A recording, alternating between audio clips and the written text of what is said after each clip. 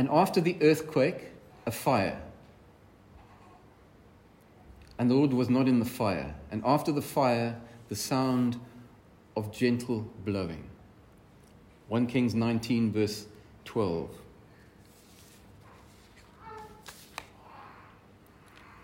I think we have a major problem. We do not hear God because we don't expect it to be a whisper. We don't expect it to be gentle. Our expectations, our presumptions are that he should speak in a mighty crashing wind or an earthquake or a ripping fire. That's what happened with Elijah here. It's an easy mistake to make, and it's easy to fall into the trap of wanting to have the massive, the glorious, the loud, and that's the way God ought to speak to me. And I'm suggesting, and I think if you get nothing out of Pete Greig's book, this is the chapter to look at. Because I think that it's possible, in fact, it's more probable that God speaks to you more often than you think. Even more than you even possibly realize.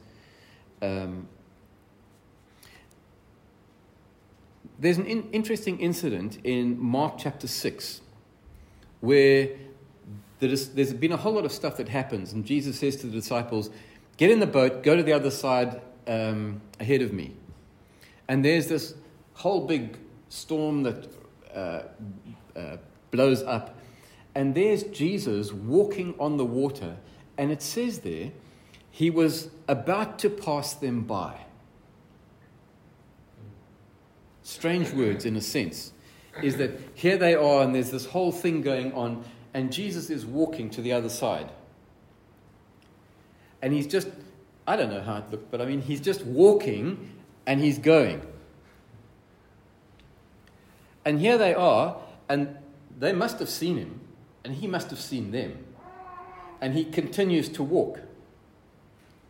And it was as if he was going to pass them by, and they're looking and they're saying, what's going on here? Why? Why would Jesus want to walk past them? I think it's part of the character of who God is. And I think it's important that we note this. Because the same thing happens, and that's what I read from Luke 24, verse 14 and 15, where it says that they were chatting together, Jesus joined in the conversation, but their eyes were prevented from seeing him. They couldn't recognize that it was Jesus. And at the end of that chat, that walk, it says Jesus made as if he was going further. It's the same as he made to walk past them. And they had to say to him, hey, why don't you stop over? It's getting dark. Come and have a meal. After the resurrection, I wonder how many people Jesus appeared to and they didn't have a clue. They were not expecting a dead man walking.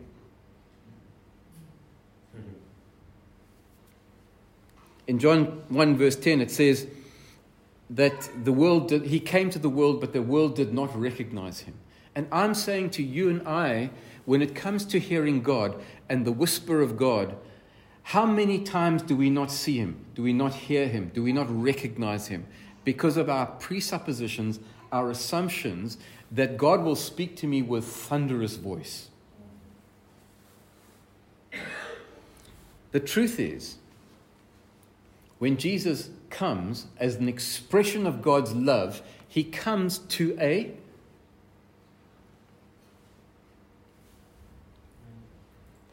little manger, a place where animals eat. That's where Jesus is born. He didn't arrive at the emperor's palace. He didn't. God is not pushy, he's not showy, he's not pretentious, presumptuous, invasive, controlling. God does not do that. He comes with gentleness and humility and the possibility that you might miss him entirely because he's walking and he's making to walk past.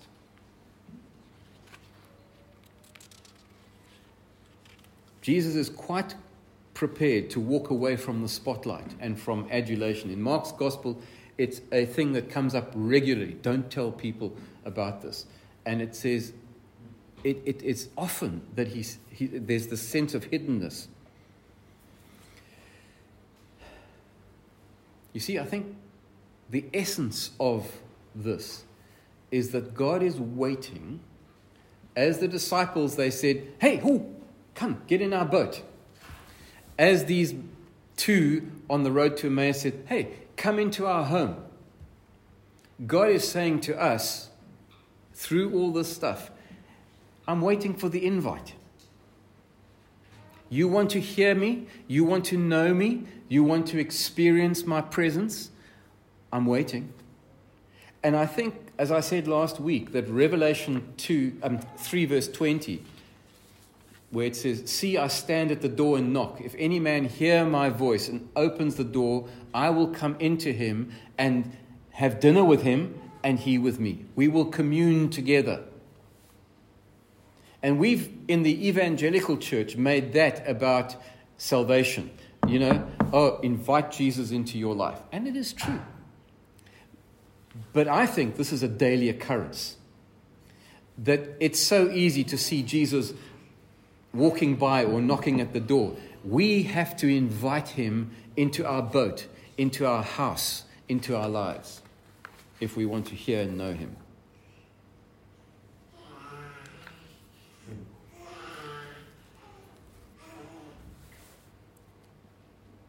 Elijah on Mount Horeb. Don't forget, when that little video clip that you saw just now, it says that Elijah walks all the way down a long way into the Sinai Peninsula to Mount Sinai, Mount Horeb, where Moses received the 10 Commandments.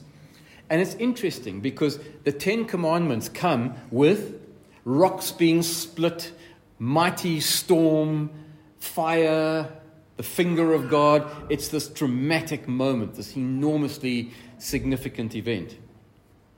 And Elijah will know that that's where Moses received the 10 Commandments, just like that. Howling winds, burning trees, splintering rocks. And then the same thing happens to Elijah.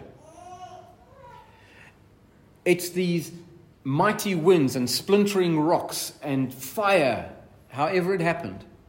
I don't know how it happened, but it happened. And each time God says, I'm not in the storm. I'm not in the earthquake. I'm not in the fire. And then it's this gentle whisper. It says in the original, essentially, I wrote it down here somewhere. I've lost my way in my notes again. The sound of a gentle silence. What is a gentle silence? The old American Indian proverb that says, you cannot see your reflection in running water, is a sense of also you cannot experience God if you're at 100 miles an hour the whole time. You have to stop. You've got to invite him. And God begins to speak to Elijah in a new way here. And he says to him, it's in the whisper. All the stuff that happened with the prophets of Baal on the mountain, the fire coming down, consuming the altar, all that other stuff didn't make that much difference to Ahab and Jezreel. They were still as bad as they ever were before. And I've seen often people who've experienced God's power in the most amazing ways, in healing or being visited by God in some dramatic way. And I look at them there, and I look at them 2 years later, and there's no shift. And I'm distraught, because you would think if we just had miracles every Sunday, or if we just had God fly across Bishop Stortford with a banner saying, God is at Bishop Stortford Vineyard, why don't you guys all go? You'd think everyone would rush and it would change the whole world. Well, it doesn't. Healing does make a difference for the person healed. But if you look at how many healings Jesus did and how many things that were miraculous that happened through his life as a natural thing of the kingdom coming, and yet at the end there's a handful of people who are actually following. 5,000 and more saw bread broken and multiplied. You see, it's not the fire or the earthquake or the wind. It's the gentle, quiet breath of God.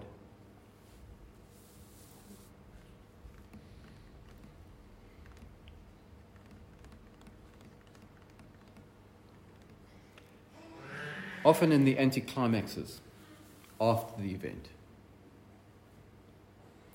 And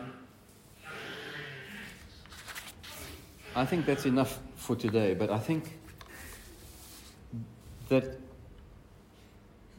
I'll conclude by just saying this. I think God is speaking to us profoundly at the moment, both on a one-by-one basis as I listen to your lives at the moment, but also to us corporately. And I think that we need to spend time saying, Lord, come in. Come in. I want to invite you into my boat. I want to invite you into my home. I want to invite you into this part of my life or that part of my life.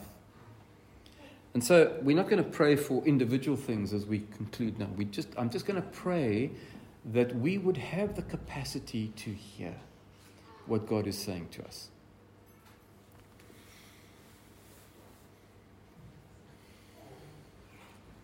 Father, we're so taken with the dramatic, the spectacular, the so-called successful.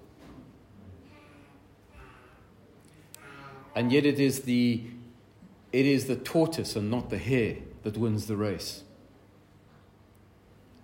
Help us to be faithful day after day. Help us to be consistent in our pursuit of who you are and what you are for our lives.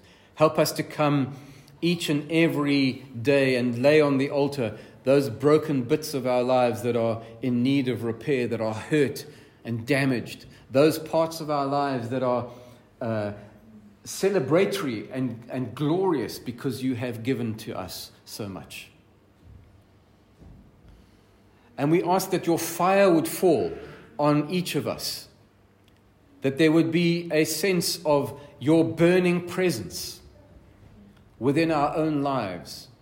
And we today together as your congregation in this place, in this moment, in this town, we say, come and get in our boat, Lord. Come and get into your house here. Come and get into my life in a new and fresh way. We want to be quietly listening for that gentle whisper, that gentle breath, that little word here and there.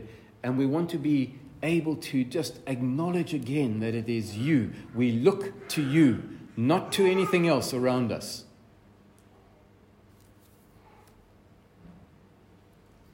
Father, direct our footsteps, that we will see your kingdom come and your will be done in our own lives, in our own congregation, in our own town and country, in our lifetime, we pray. In Jesus' name, amen.